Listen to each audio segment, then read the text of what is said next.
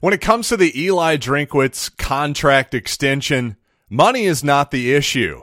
But there is a big problem here, in my opinion, and it involves the curators of this university and Desiree Reed-Francois. So let's talk about that and more coming up right now on Locked On Mizzou. You are Locked On Mizzou, your daily podcast on the Missouri Tigers, part of the Locked On Podcast Network. Your team every day. Hey, all you true sons and daughters, I'm John Miller, your Mizzou mafioso and the central scrutinizer of Missouri Tigers football and basketball, your team every day. Today's episode is brought to you by BetOnline. BetOnline has you covered this season with more props, odds, and lines than ever before. BetOnline, where the game starts.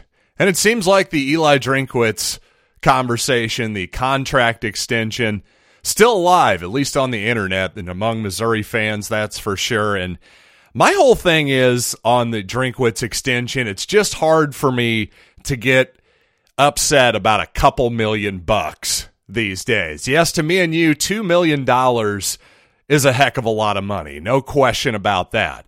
But for an SEC football program these days, not exactly a crippling financial commitment whatsoever.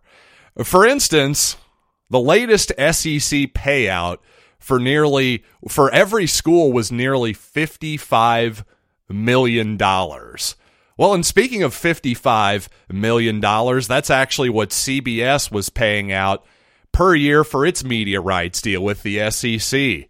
Mostly that's just one game per week with the occasional Missouri game thrown in there at 11 a.m. But now ESPN and SEC has signed a new deal. No more on CBS. You've surely heard that. Well, that deal is now worth $300 million. Well, what does that mean? That means that Missouri is going to get a nice chunk of that money in theory. Again, in theory, about, let's see, $250 million is the difference there with that new deal. That's about another $15.5 million per school if you divide that by 16, including Oklahoma and Texas here, assuming they would even get the full share, which I'm assuming they would. So my point here is that $2 million, taking Drinkwitz from $4 million to $6 million, it's honestly a bit of a rounding error. It really is. Have you seen that big new practice facility? Money is not exactly the issue here.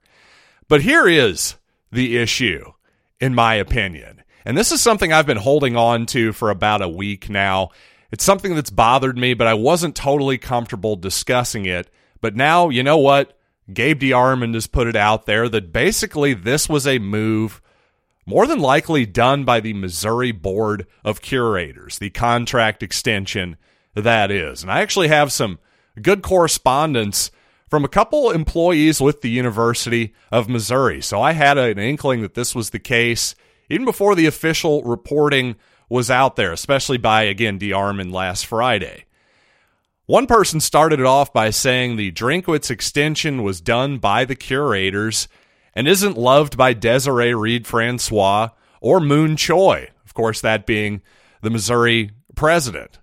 Sexton, being Drinkwitz's agent, knows he can go rogue over their heads to the Board of Curators to get stuff done, and I'd be angry if I were Desiree Reed-Francois. Well, another person was asked to chime in, again, another Missouri employee, and this person, now you want to talk about some good hot takes here, this person brings the fire here. It's going to be fun, I promise. You guys hit the high points on the Board of Curators as it relates to the Drinkwitz salary contract situation. We overpaid him from the beginning because of the Board of Curators meddling and inability to keep their unwarranted egos in check. They doubled down with an ill-timed extension where, on most counts, it appears they were absolutely bent over. Their words, not mine. Bent over by Jimmy Sexton, who was undoubtedly bluffing with a weak hand. These rubes are apparently too stupid to understand how to negotiate from a position of strength. The saving grace in this is that the extension wasn't a complete reaming on the buyout like the Cuonzo Martin contract. They meddle in things they don't understand. They're mostly attorneys, few of them with actual real-world experience at running a large, complex business or even experience serving on corporate boards. I employ anyone who has any faith in these clowns who are appointed for no other reason than cheap political favors to tune in to the next public session of the Board of Curators. They're available on live streams. You will be disabused of any notion that this collection of blowhard imbeciles has any credibility. Other than that, I think they're all pretty great. So, the classic, how was the play, Mrs. Lincoln sign off there? I enjoyed it. But I tell you, this is, I don't have that type of inside access that these guys do. But ever since, for really longer, but certainly since, at the very least, the bungled and botched, I created a new word there, the hiring of Drinkwitz, the original recommendation by Jim Sterk that, Blake Anderson should be the coach, and the Board of Curators goes, come back with a better hire, which was Eli Drinkwitz, so essentially that's the Board of Curators hire. To me, whether you think that was the right move or not, and frankly at the time, I did prefer Drinkwitz to Blake Anderson. I think in retrospect, that was still probably the right decision. At the same time, if that's the kind of move you're going to make, well, that just told me that Jim Sterk's job was basically over at that point. What's really concerning, though, if that weren't concerning enough, to me, you've now hired a woman named Desiree Reed-Francois, who to me is doing an excellent job as the athletic director. I've said it a bunch of times, the reasons for it on this show. In this segment, that's not really that important. What is important is that no matter what you think of DRF so far, you know what she looks like, don't you? And that's because her face is out at just about every single Mizzou athletics event. She's walking around the console, sitting in the stands, kissing babies and shaking hands and all that good stuff. I promise you, if you want to get Desiree Reed-Francois' ear, it's not too hard. Just go to a Missouri basketball game and she'll probably be happy to take a moment to talk to you. But on the other hand, who are these faceless, these people at the Board of Curators? Unless you're actually taking your afternoon to watch a live stream of a Board of Curators meeting, who in God's name is doing that? No one. I appreciate that it's out there, and hey, maybe for the fun of it, I'll check it out just to confirm that these people really as imbecilic as I'm led to believe. But the point is, you hired Desiree Reed-Francois to do a job. So far, I think she's doing a really, really good job, especially if you believe, like I do, that Dennis Gates is a good basketball hire. Well, you got to trust the people who are in charge. And right now, you always hear about alignment in college football and just in college sports in general. Josh Heupel talked about it. Alignment between the coaches, the administration, the curators, the whole university. Well, right now, it seems like the curators are out of alignment with everybody else. And frankly, who needs you all? Step back, please. Let Desiree Reed-Francois do her job, because I have about 100 times more faith in her than I do in any of you people. And coming up, of course, Senior Day is upon us on the football field, but actually it's happening Saturday and not the final home football game. So let's talk about that, but first, today's episode is brought to you by Simply Safe, and unfortunately, crime is up across the country, and this time of year, around the holidays, actually, thefts, burglaries go up, porch pirates, that stuff goes up even more. Well, fortunately, Simply Safe is here.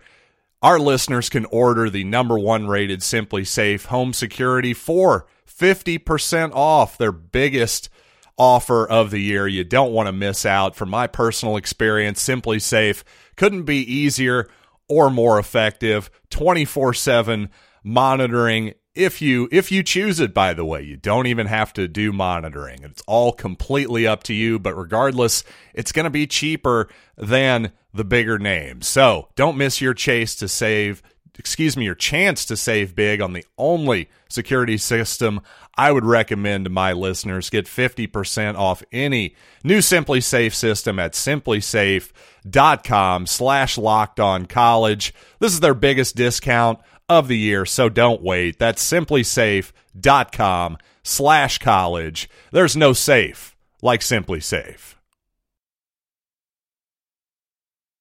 And thanks as per usual for making Locked On Mizzou your first listen today. How about for your second listen, check out Lost, Locked On Sports today. From the big games, the big stories, go beyond the box score, behind the scenes with our experts at Locked On, the truly unique part of this network. Locked On Sports today, available on this app, YouTube, and wherever you get, of course, finer podcasts. But as I alluded to before, we're actually having Senior Day on Saturday. A few reasons for that, apparently, according to Eli Drinkwitz. First of all, Drinkwitz wants to give the students as much of a chance, as many students as possible, before they go home for Thanksgiving, to give the seniors a proper send-off. Of course, Drinkwitz adding that he's hopeful students are here for the Arkansas game as well. But of course, we know that's probably not going to be the reality. A bunch of people are going to go home early, and frankly, who can blame them? You've got a whole week off here. Why not take advantage of it? You know, the students have done a really, really good job of showing up for this football team so far, and also the basketball team so far too. So no shade thrown at the students whatsoever. By the way, it was nice to see last week, despite the beatdown by Tennessee, hey, at least Missouri didn't have a home game on the opening of deer season for a change. I think 2 thumbs up there for sure in terms of scheduling. Of course, the free 2020 COVID season is going to throw a little bit of a wrench once again into Senior Day. Some guys who are going through this ceremony as seniors, well, some of them might be back next year still. So I wouldn't be trying to read too much into, for instance, any player who still has some eligibility left if they go through the Senior Day. Well, I wouldn't read too much into that, but apparently linebacker Chad Bailey has already decided he is going to use his final year of eligibility, that free COVID year, and return next season, which is a good news for that Missouri defense for sure. Chad's a really, really solid player. Guy who's battled injuries throughout his career. I wasn't 100% sure if Chad was wanting to come back or not, but obviously good news for us. Now, speaking of guys who have battled injury, obviously Hiron White has not seen the field. Doesn't look like he's going to see the field at all this season at this point, that's for sure. But according to Drinkwitz, unsurprisingly, Missouri going to apply for a medical red shirt for the offensive lineman. Missouri seems pretty confident, if not hopeful, that he's going to return for 2023. So obviously, the Missouri offensive line can use all of the help it can get. And also, Drinkwitz at his press conference today mentioned that another thing maybe that factored in here is Missouri will have certain bowl eligibility possibly on the line against Arkansas in the final week to get to 6-6. About that, talking about getting bowl eligible this week, he said it's all about the seniors saying, chase 2 rabbits and you'll catch none. Now, that's a good Arkansas country saying if I've ever heard one. And by the way, at this point, with the Eli Drinkwitz contract extension, the most important part of it, as I pointed out before, the increased money for assistants. With that amount of money, it sure seems inevitable that Missouri is going to hire an offensive coordinator this offseason. And I really just think that's probably the right move. Obviously, Missouri's offense has been disappointing for at least the last 2 seasons. And also, it is interesting to note, as The Athletic did recently, that no head coach has won a national championship who also called the plays offensively since Jimbo Fisher at Florida State in 2013. Been 9 years now. Well, Jimbo hasn't exactly been tearing it up offensively at Texas A&M himself. Now, it is fair to point out that obviously Lincoln Riley calls his own plays. He's special. He really is. Ryan Day as well does a really excellent job also of calling plays. So it's not as though it's impossible to be good at. But a guy like Brian Kelly, who did it at times at Notre Dame, has given up that responsibility at the very least at LSU. So I just think all of this underscores the difficulty of doing those two jobs at the same time. Because to me, it's not just as though, oh, hey, I'm the head coach, I can just call the plays too, and that'll just be another responsibility.